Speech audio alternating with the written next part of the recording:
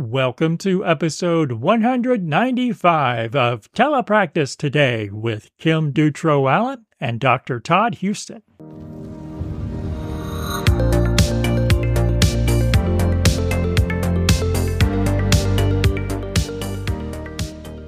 Hey, welcome back to another episode. We have so many great things to talk about that I will be brief in my little introduction today, but I did want to share that I have many times during the school year where I get a new student that's unlike any of the students I have so far on my caseload, and I have to, on the fly, come up with things that are going to work for the student. And the one that I have currently is coming mid-year and from another country speaking another language and actually is non-speaking right now. So I had to quickly find some things that were also in Spanish and in English, and that they could interact with using maybe some, low-tech AAC or building some of those core vocabulary. And so I turned to Boom Cards always, and Bilingual Speechy had some great ones for core vocabulary that had sentence strips and lots of moving parts. And I was also able to copy the link. Boom Cards does have a way that even if the other people have not bought that particular Boom Card, you can send them a fast link, I think it's called. And then they're able to click on that link for 2 weeks and use the same Boom Card that you were using. And that's a way that I could send it to the aides that are working with her other times of the day to work on the same things. So that is a great one if you're trying to look for some AAC options for our bilingual students. That sounds like a great resource. That's always a challenge of getting good materials for those kids. Mm-hmm. Mm-hmm.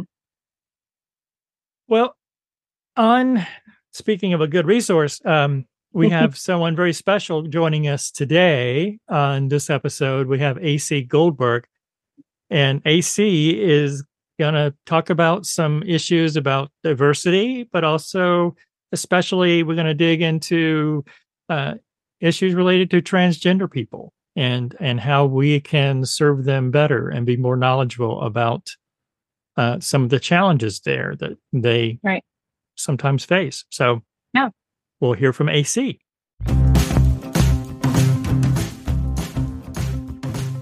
Hi, are you creative? Do you want to give a webinar or teach a course?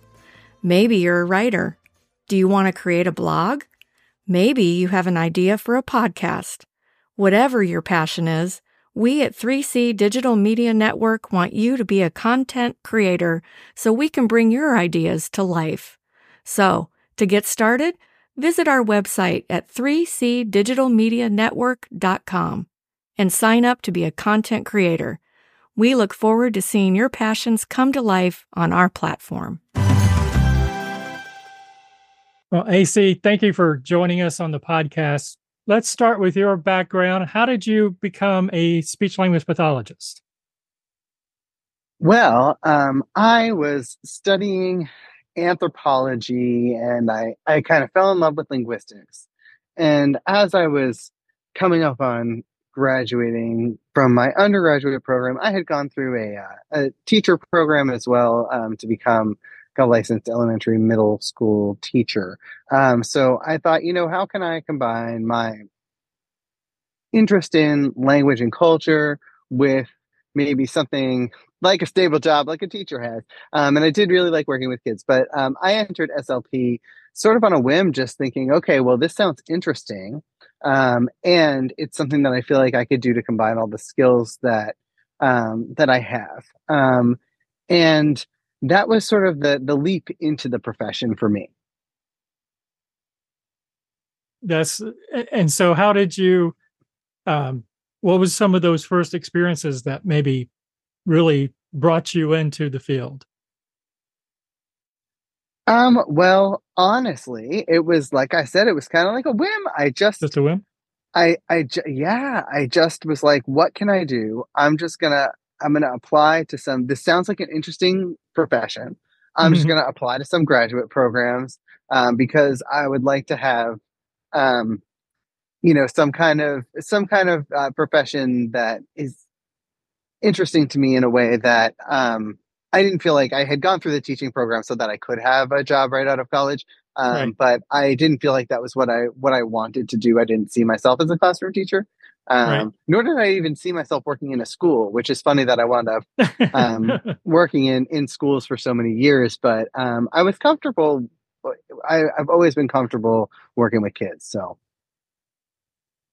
And so that so after grad school, as finishing your master's in speech, where did it take you from there? well, that got really rocky for me, actually, Todd. Okay. I wanted to be a medical SLP, and so I got a clinical fellowship at a really prestigious hospital. I had done really well in school, but I was also transitioning at the time from, people calling me using she, her pronouns to people calling me using he, him pronouns. And Mm-hmm. I kind of had this double life situation going on in graduate school. And then after graduate school, I was like, I got to just, you know, actually live as myself. And Sure. it was very difficult for me entering into the medical profession arena in 2004 as a trans person. I faced a lot of discrimination in hospitals, and then I faced a lot of just employment discrimination in general. Not even I went to a few different hospitals and experienced discrimination and like direct abusive conduct toward me, which I don't know if your listeners want to hear details about, but I'm happy to talk about. And I went to and had a couple of experiences in schools where I also had issues with discrimination. I then wound up in the schools that I stayed in. In spite of some issues with discrimination there, it was just less bad than other places. I landed there in Mm-hmm. 2007 after a bunch of very negative experiences else in other places. And I stayed until, I left to pursue um, voice practice during the pandemic, and then returned for a year because we had moved internationally and it was a poor time to move internationally. Um, Sure. Went back to that same school district for a little while, and now I'm a professor, but which has been great so far.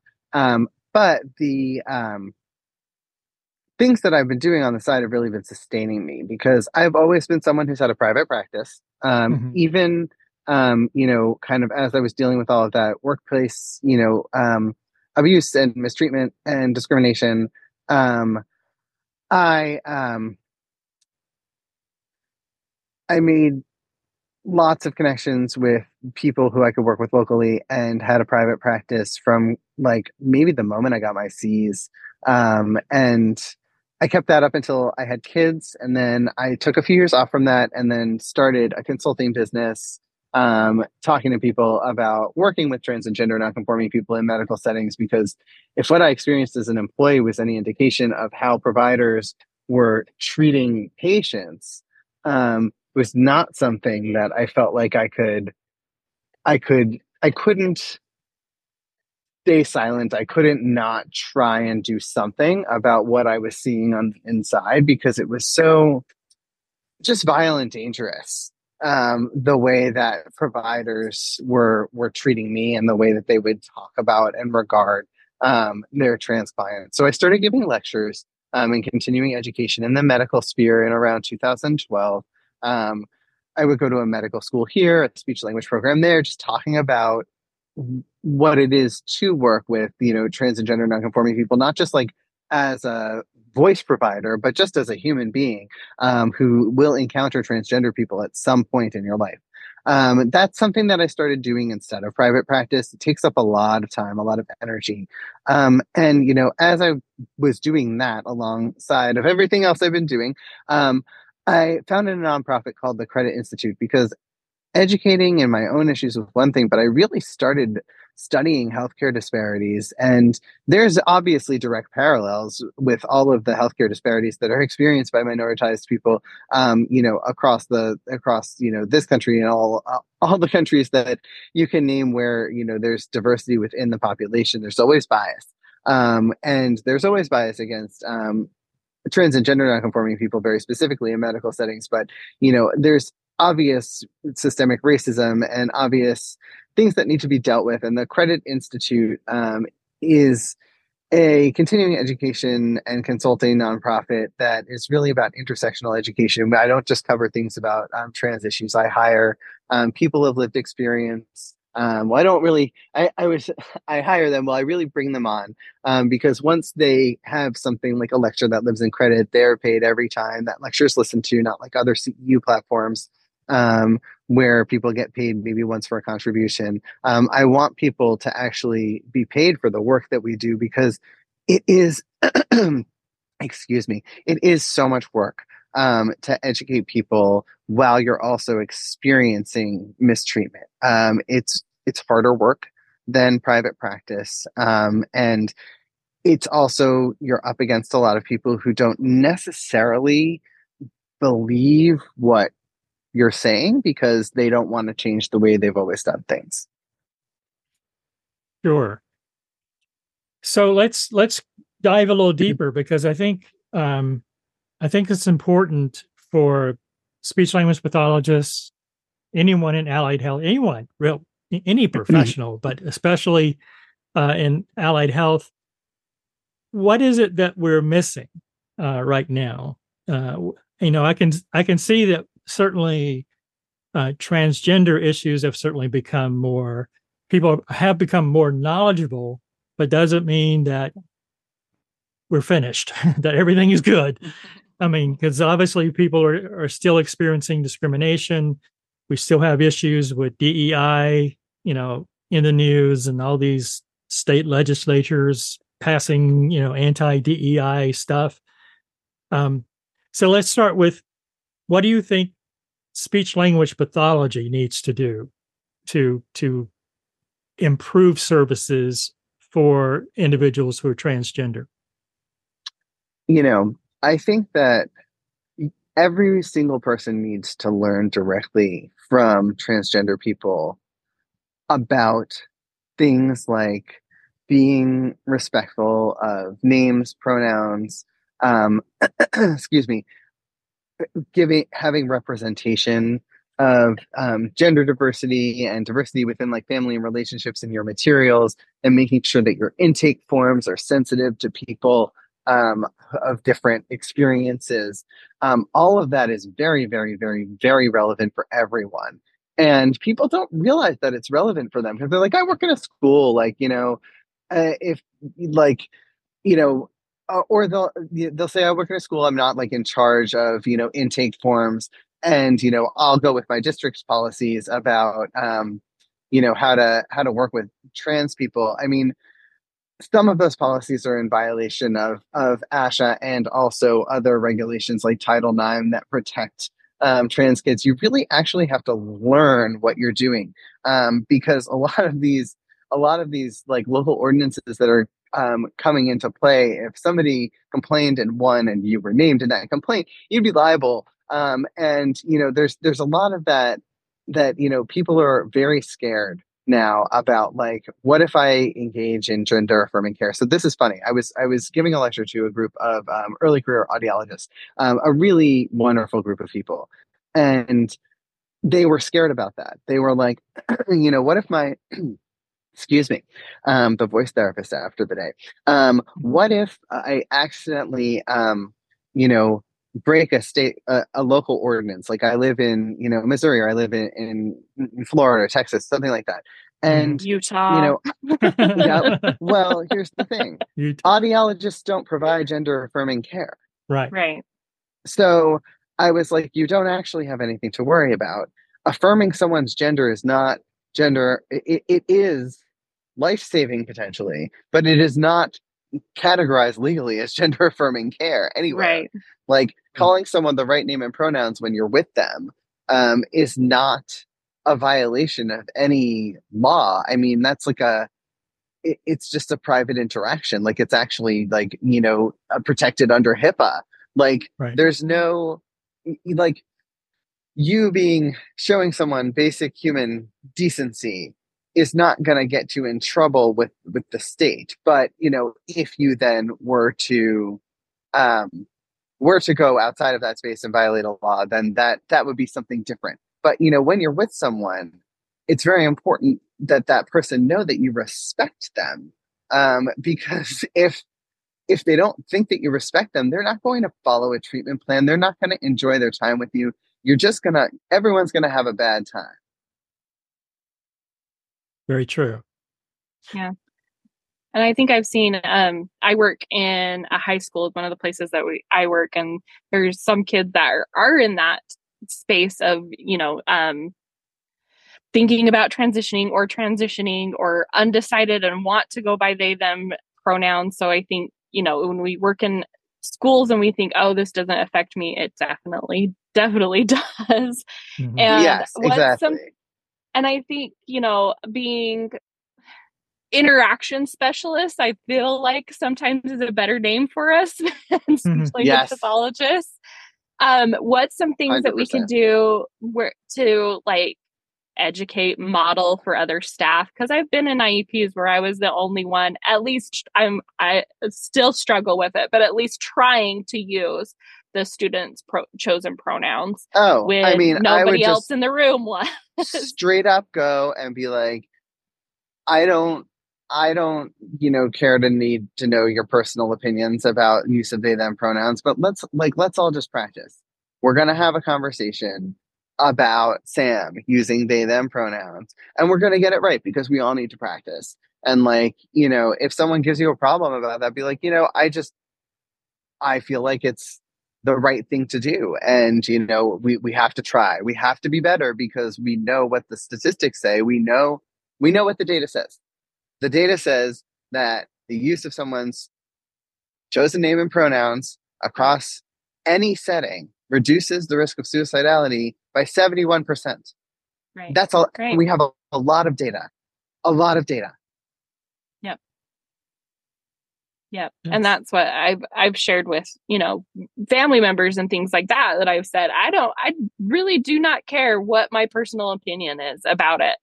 My religious, personal, anything opinion about it. If I call them their name and it keeps a kid from wanting to commit suicide, if it keeps them alive, I am happy to. Yes, I'm happy to do that. The bare minimum that we can do as human beings is keep each other alive passively. Right. With not doing that is engaging in an act of harm. Yeah. And we all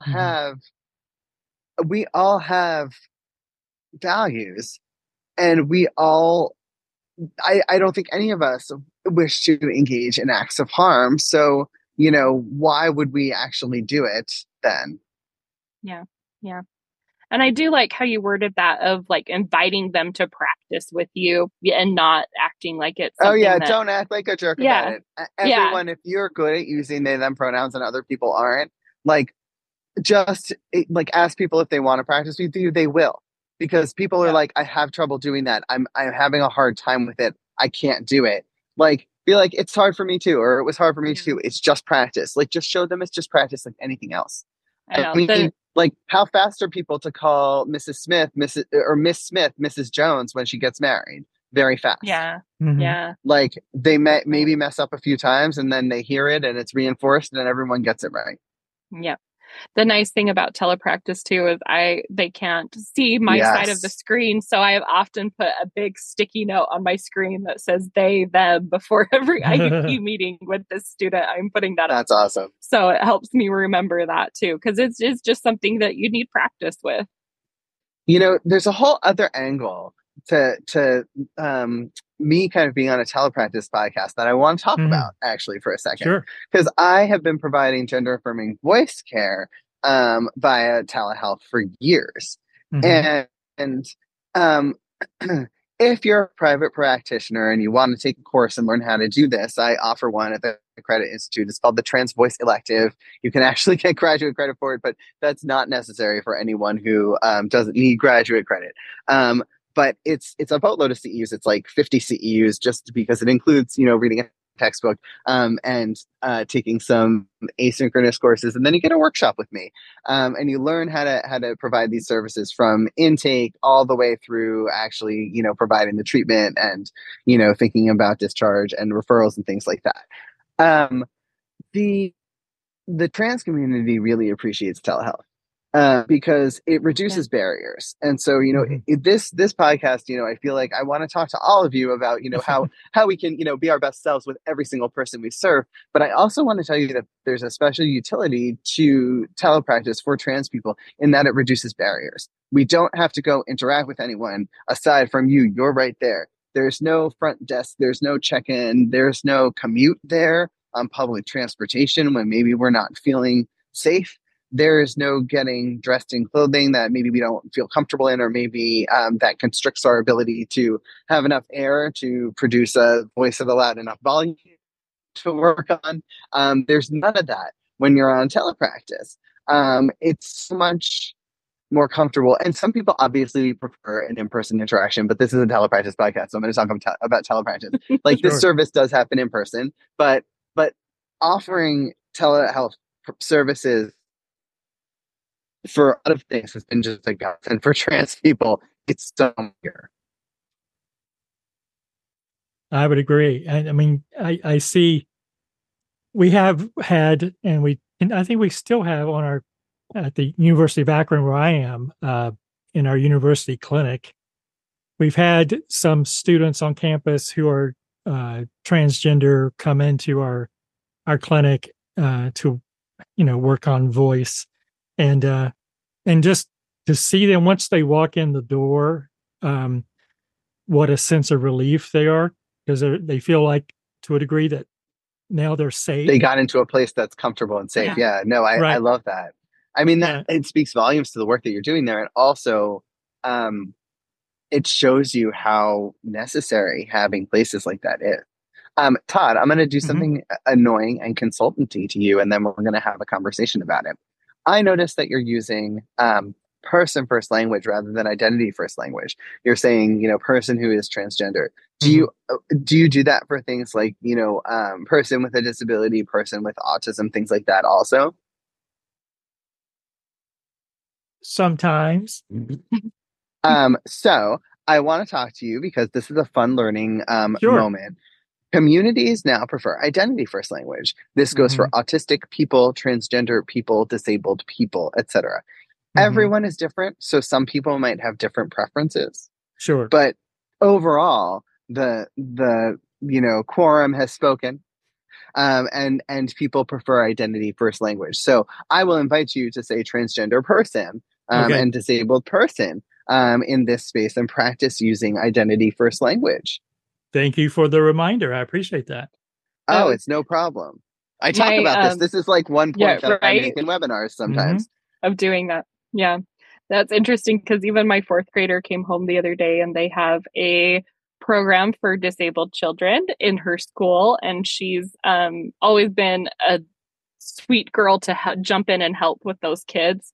And she came home saying the same thing, that she's like, they're kids first, Mom. They're kids first, and then they have disabilities, which is what I feel like we grew up or went to school through thinking. But I think, it's when it's part of their identity versus just like an added thing onto them.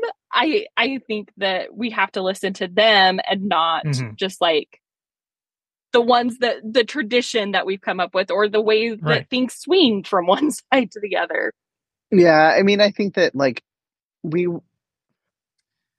I put it to people like this, especially when we're talking about like being autistic. Most autistic people say, and you heard me, I just corrected myself. I almost said most autistic people who are autistic, but most autistic people say they want to be called an autistic person, not a person with autism, because it harkens sort of this image of a person holding like a puzzle piece briefcase, which people don't like the puzzle pieces either. They're not a puzzle. That like somebody has to solve them. Like it's just being autistic is just like another totally normal way to be. I think that people are not necessarily carrying these things with them. They're integral to who they are. I have a physical disability also. So, like I'm disabled and transgender and intersex actually. And all of these things are not like a with, they're an and. And when I think about this, and I talk about, people saying this person, has autism. They have autism. She has autism. Mhm. I say, well, we would never say like somebody has lesbianism. We would say, Right. so we're going to say, she is a lesbian, she is autistic, and those things, make a lot more sense, to not sort of have a whiff. Um, and I mean, I personally really like identity first language because I feel like it's powerful for people, and Mhm. I completely respect people who are like, that's not my identity, and I wouldn't put it first. And I'm like, okay, that's fine. Like everyone's different, but there's sort of the community majorities, and I agree. Like I would rather be called a transgender person than a person who is transgender because it's like all, I am all of my parts. Right. Yeah. Yeah. And that's interesting because that came up in an IEP meeting that I was in recently where a teacher said that this particular student is very like vocal about like labeling his disability as he sees it.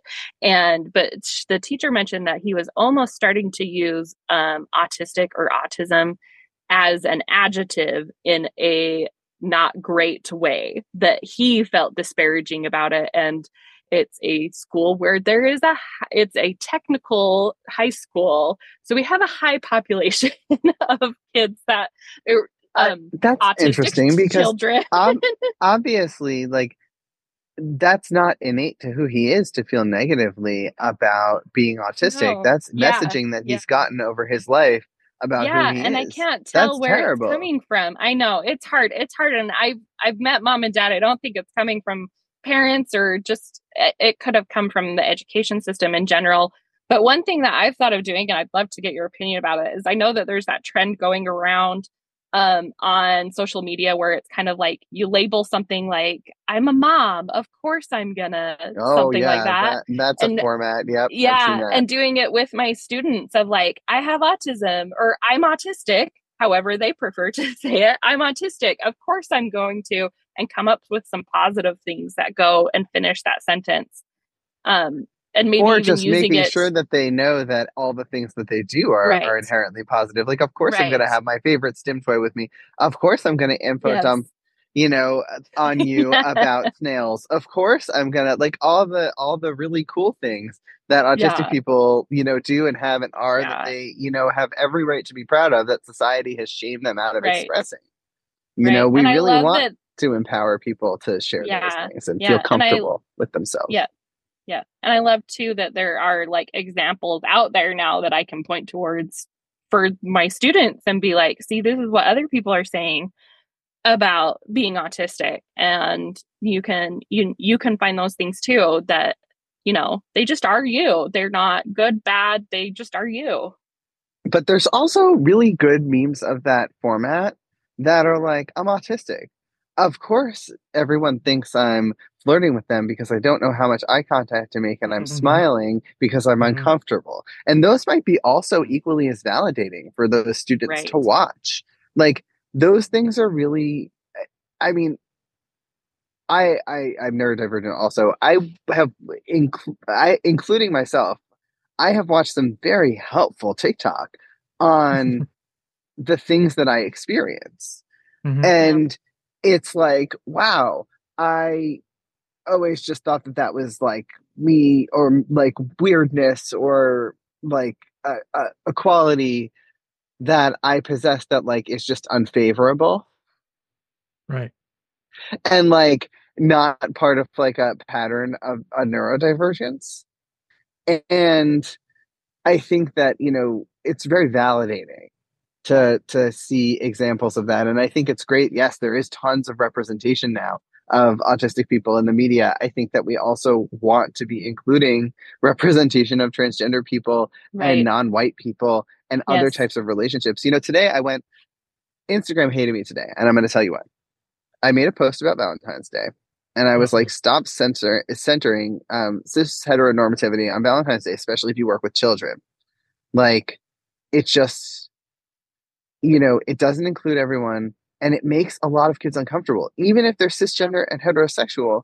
Kid like 8-year-olds being forced in their schools to give out hearts to other kids like feels funny to them, like because it's like a love holiday, and like I don't even understand it. It's like, where it's like commercial romance. Like it's Yeah. just, it's not. I And don't know. even This, like, you know and they what? have This is a even part of my gender neurodivergence. yeah, I, th- even gender I don't. conforming things too on like Oh yeah, gender conforming things. Like my daughter last night was like wanted to pick out, or the other night wanted to pick out her Valentines, and she's like, "Well, I want princesses, but I can't give them to the boys." And I'm like, "Why not?" yeah. But that's the thing. Like my kids, like they both got ones that had like kind of corny jokes on them. Like you have a pizza, my heart. Um, Don't you want to hang out with me, or so like silly Right. things. I mean they're 7 and 11. I don't know what my 11-year-old knew about. Oh, this poor kid. I can't wait to hear about Valentine's Day. But it's like my 7-year-old was like, do I really have to give this person a Valentine? They're really mean, and they're mean to so and so, and so is my Mhm. friend. And I'm like, yes, sorry. Like, because he shouldn't be made to give a Valentine that's like, hey, you're cool, to a kid who he's like, this kid is very mean to my friend. Like, it's like this forced fake interaction for no reason. And like, I don't even understand the like centering of this. It's very white culture. Like, Yes. very Privilege. white culture. I mean, well, and the like cis heteronormative, like normative Mhm. privilege that Mhm. some people have on Valentine's Day and some don't. But like, just even like people, adults on this day, kind of like pressuring kids into like thinking about like a cis heteronormative life that they may not feel comfortable like expressing that they don't want to lead, or like, my post on Instagram was really about asexual and aromantic people, and how like this day is completely lost on them. I mean, all commercial holidays are lost on me. I just don't understand them. So this isn't specific to Valentine's Day, but this one gets me in a way that others don't, because I feel like it's a very artificially enforced thing to do to children. I understand if adults want to have like a romance celebration day, whatever, like that's fine. And I'm also someone who feels like very much that we should share things with children about, relationships and sexuality and things like that. So, it's funny that because I don't know. This is a funny tangent, but it is Valentine's Day, and I'm just going to call attention to the fact that it's because I've seen a lot of insensitive Valentine's Day rituals in schools.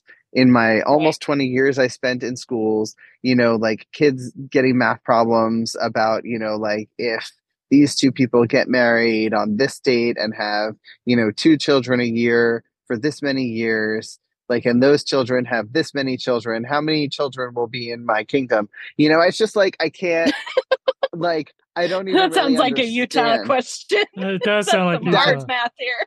Yep. But like, I've seen things like that in Massachusetts, and I'm like, what is this? What are we teaching? Like, not everyone wants to picture themselves like that, but also not everyone wants to engage in the ritual. I feel like there's a lot of layers of like, consent violation with this day specifically that happen to children. Like, everyone's getting cards from people that say things like, I love you. And they're like, oh God, like, That's this is um weird. yeah, my sister, right before we started podcasting, said that my nephew came home and said, "Mom, I did something so embarrassing today and I don't want to talk about it." And then he handed her the Valentine that he had to make at school where he's blowing her a kiss. And that was the embarrassing thing that he didn't want to talk about. Oh my God. I can't So, wait to talk to my kids. I'm gonna be sitting, I'm gonna be talking to you, and then I'm gonna walk in the house and ask them everything about their day. yeah, Like, yeah. So I, even things like that, I think it, or in when we have, teenagers that are in weird places, and you have the, just like weird trying to figure out how they feel about life and everything. And then you have like people passing out roses, and did I get a rose or didn't I Yeah. get a rose? And I remember going home crying in middle Oh, school because I I've didn't get a rose. So I was oh yeah. very grateful that my kids' middle school was just like, you can hand them out to your friends if you want to, but we are not having anyone called down to the office to get something. Just Oh yeah. no, we're not doing that. oh my gosh, I can't even. I mean, we used to do that in my high school. Oh yeah. I prepped my 11-year-old. I was like, listen, buddy, if people tomorrow like ask you, this happens in like his after school teen club. I was like, if they ask you things like if you like someone, I was like, just be very nice to them. And if they're like, do you like that person? I was like, just be very nice about it. People are very sensitive on this day. And he was like, oh God, I know.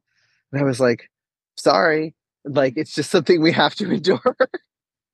Like, why? Why are we doing this? Very good points. Very good Very points. good. Very timely.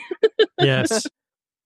So AC, I want to ask you a question. So sorry, I brought us off the rails because it's Valentine's Day. Happy Valentine's Day, listeners. Reevaluate your practices. It's all good. It's all good. So here's my question. So this is the thought question. So you've now been, let's see, you've now been made king of the world, and you can decree 5 things you want society to do, and they have to do it. Everyone has to do it. They have to conform. How would you make the world better? No more guns. No more weapons. Well, yes. I'd agree with like that. That's the top of the list. Sure. No more prisons. Okay.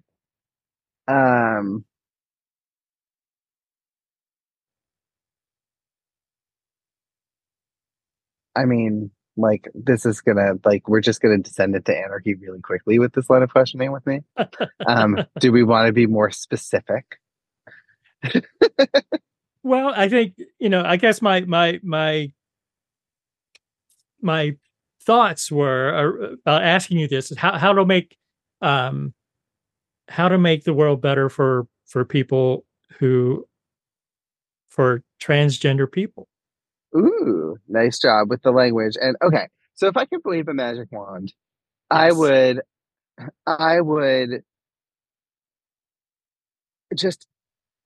I would get rid of like the misinformation.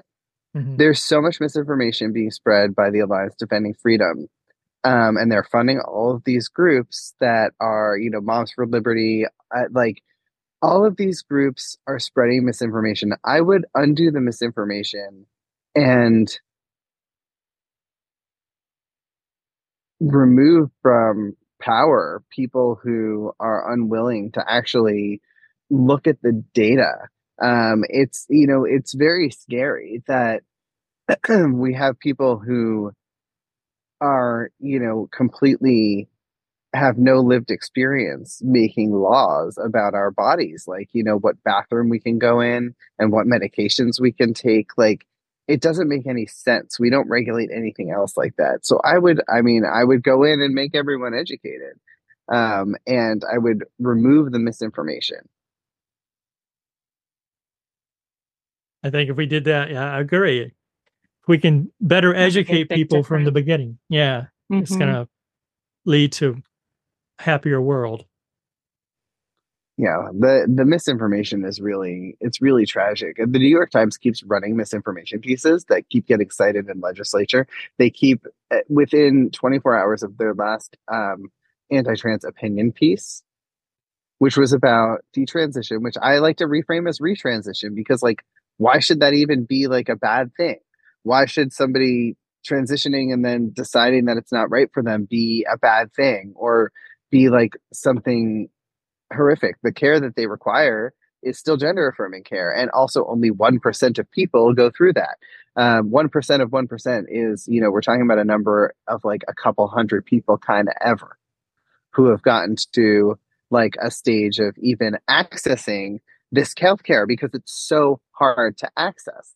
I would, wave a magic wand and give them the amount of press that they deserve proportionally, because their stories need to be told too, because they need access to the same supports that trans people need in order to make themselves, feel comfortable and aligned in their gender. If it's changed to something that it once was, if it's something completely different, everyone needs access. But I would give kind of equal amount of airtime to the 99% of people who are very happy. Actually, the largest survey ever of trans people in the United States just came out. Almost 100,000 people took it. I took it. And 98% are more satisfied with life after transition. That's a lot of people. Sure. Yeah. Sure. Yeah. And I think along with that, I think we've recently seen in my home state, which I'm not always proud of, some laws come up again for transgender people playing sports, using bathrooms. And the things that have happened as a result of that are things that I think that people didn't foresee and should have. We've had a member of the state school board who questioned a biologically female student's gender. Oh God, I saw that. Facebook. She's under protection now. Yeah, on That Facebook student said that. That student is living under protection now because people want to enact violence against her, and she's not even transgender. And and so now we have, or you have people like coming, they've just talked about that, if you're saying that you have to use the bathroom that is your biological sex, and you have someone coming into the bathroom who appears to be male and you can't tell them to leave, how dangerous that can be as well. Oh, yeah. It's just like if it's I all walked of this into your bathroom, if I walked into your bathroom, you would want to be like, excuse me. Right. And I'd be like, oh my gosh, yeah, I didn't mean to violate your space, but also bathrooms could be made. I mean, universally, bathrooms could be made a lot more private so that they could all be all gender multi-stalled. Like if we just had floor to ceiling stalls, everyone can wash their hands together.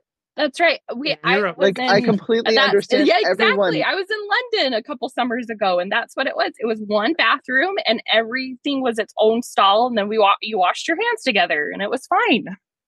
Nothing bad has ever happened as a result of people sharing a bathroom. I mean, everyone has a gender inclusive bathroom or a gender neutral bathroom. I always say a bathroom can't be neutral. It's inclusive. The bathroom doesn't have a gender. It's not gender neutral. It doesn't have gender. Anyway, everyone has a gender inclusive bathroom in their house. You have an all gender bathroom. You already have one. Yeah. You use one every day.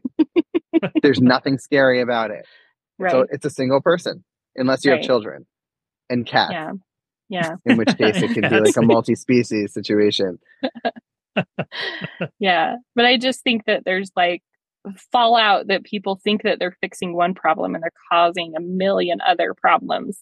Do we really want they don't even understand? I know. Teenagers proving what gender they are before they can play on a sport. It's terrible. Those bills have already hurt more I want to say more cisgender women than transgender women, because there aren't that many transgender women playing sports, but now all cisgender women's bodies are being policed. And I mean, this just goes to show how little power women have in these situations, because I do believe that the vast majority of female voters would be like, this is not that big of a problem. Mm-hmm. I would agree. I just don't think that women are as transphobic. I mean, I know that we have big ones like J.K. Rowling, but I just think that if you polled, all the high school girls in Utah and were like, do you care if there's a trans person on your volleyball team? Most of them would be like, not at all.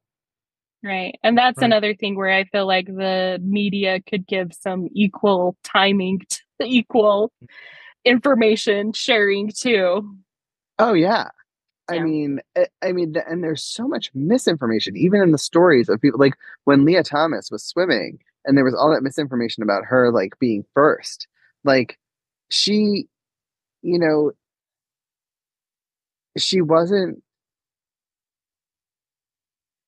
winning every single race. She wasn't, she wasn't outperforming people to a degree that actually did mattered to anyone else. She was just doing her own personal best, and I really didn't take the spotlight from anyone, and yet we wound up in a situation where she was subject to all of that horror. I mean, I feel so bad for transgender college athletes. They just can't catch a break with the media. Like, and it's just like, why does it have to be a big deal that someone's transgender? Like, it just like, we just don't even have to talk about it. You know that they made a non-binary category in the New York Marathon. A guy named Yeah. Kai, or I'm sorry, a person named Kai. I don't know if they would want to be called a guy. They ran in it. They won. They were not given the prize money they were promised. They looked at the rules that they had like screenshots of, and they'd been promised a prize.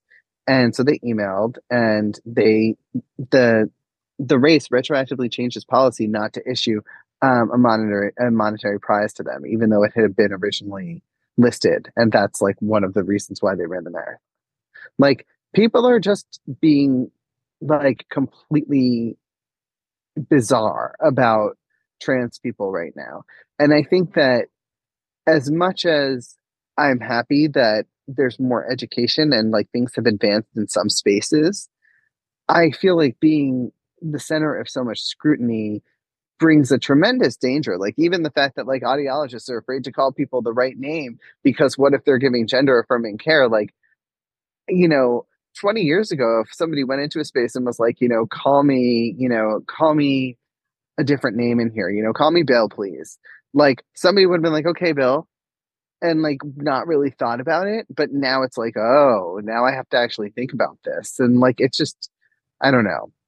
I don't know if it was better or worse, but like things are definitely more dangerous now than they used to be. Yeah. That's hard. That was going to be my other question is it getting better or worse? Oh, much worse. And there's been like media about it. Like, Hard. we're just in more danger. And like, um, and a lot of that comes from being debated, um, by like everyone. It's not just, politicians. Like, all of these opinion pieces make their way into like people's like family discussions. And like, Right. that's happening in front of transgender people. So like, if that happens, listeners, if that happens in front of your family, if like a family discussion starts going on about like, should we include transgender people in sports? Yes. The answer is yes. Always side with the transgender people and shut down the argument, because you do not know who at that table is transgender. And Right. like, you want to show that you are an ally and that you favor transgender people over making your like, great aunt a little bit uncomfortable because of her sudden commitment to women's fairness in women's sports. And I think that goes for when we're with our students as well. Absolutely. I Yeah. mean, you really don't know who's transgender, and like, don't make any assumptions that anyone that you're interacting with isn't, because you don't know. You really don't. And like, Yeah. so that's why it's nice that to have representation in your materials, because then kids can see that you're inclusive of all people, and maybe you're someone that they can trust. It's one of those things where like, if you show someone a little bit of representation, they might take that as an invitation to share things with you that are going to ultimately lead to saving their life, because they've been holding it in. And it's, like, there are little things that we can give people to show them our allyship that really does change the course of their lives.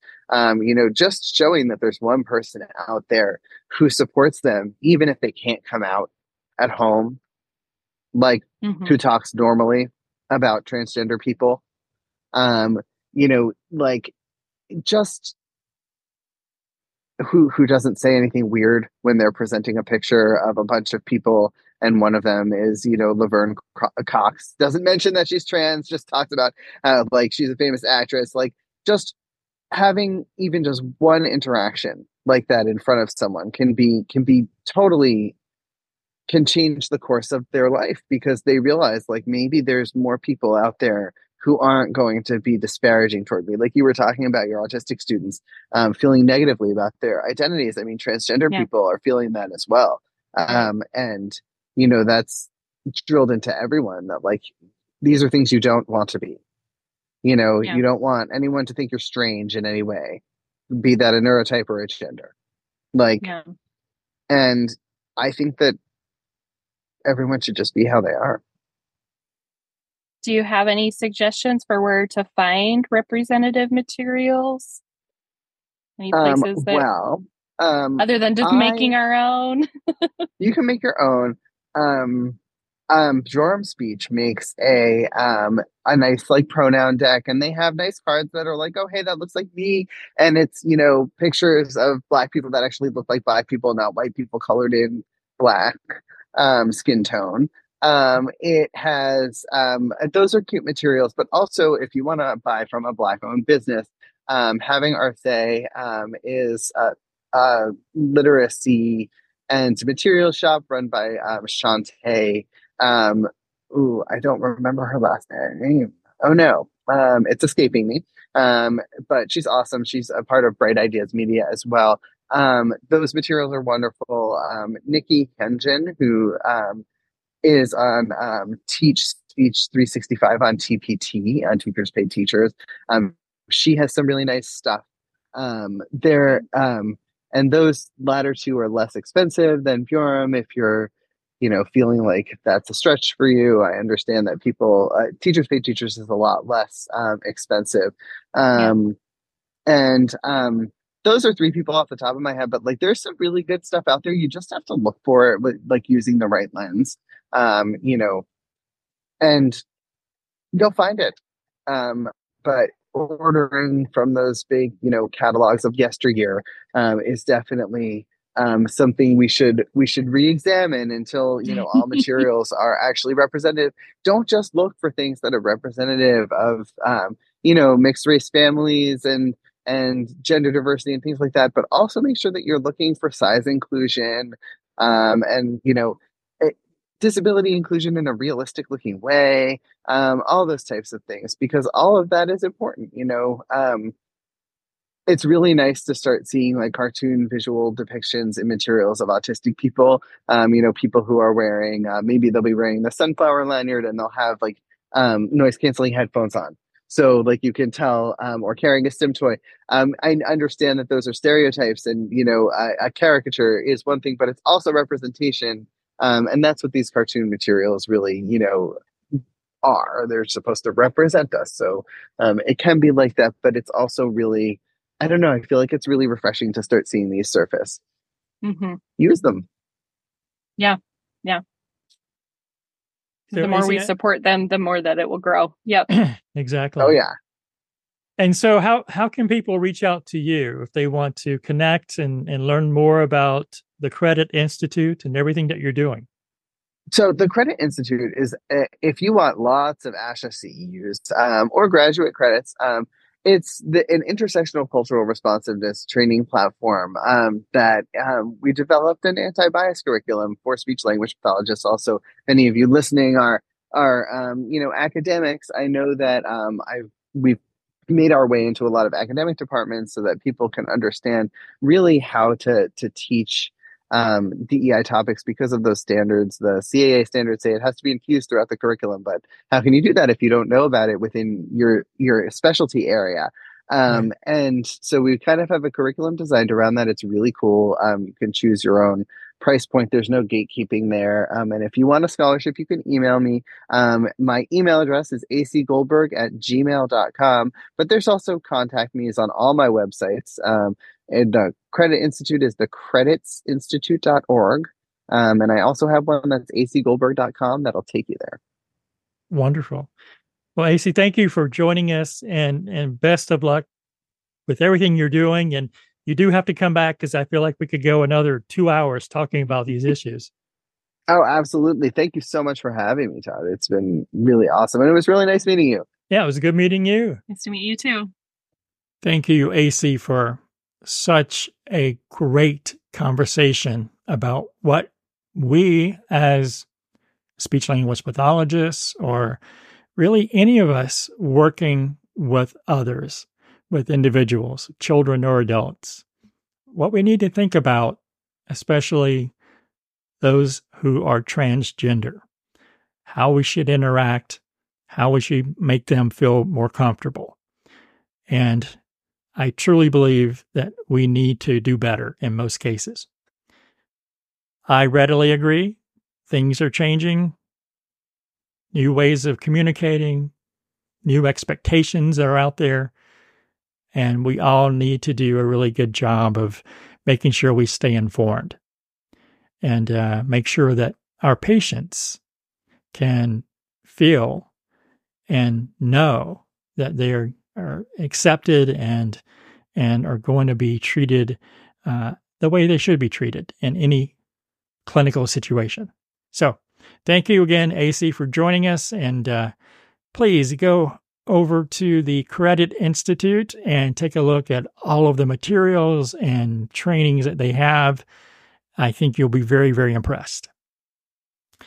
And with that, thank you again for joining us on this episode. I'm going to recruit you. So please, if you have some content you'd like to create, such as webinars or courses or podcasts or blogs that you'd like to write on different clinical topics, maybe, please reach out to me at Todd, Todd, at 3C Digital Media Network, the number 3, the letter C, digitalmedianetwork.com, and let me know what you're thinking, and we can set up a time to chat, because I would love to work with you and be able to add your ideas, your knowledge, your expertise to our 3C platform.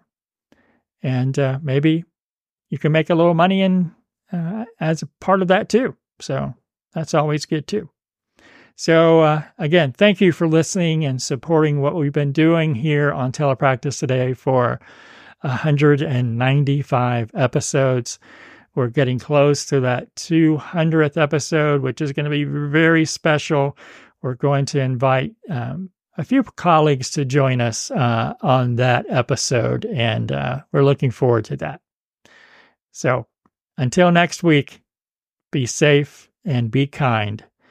This has been a production of the 3C Digital Media Network.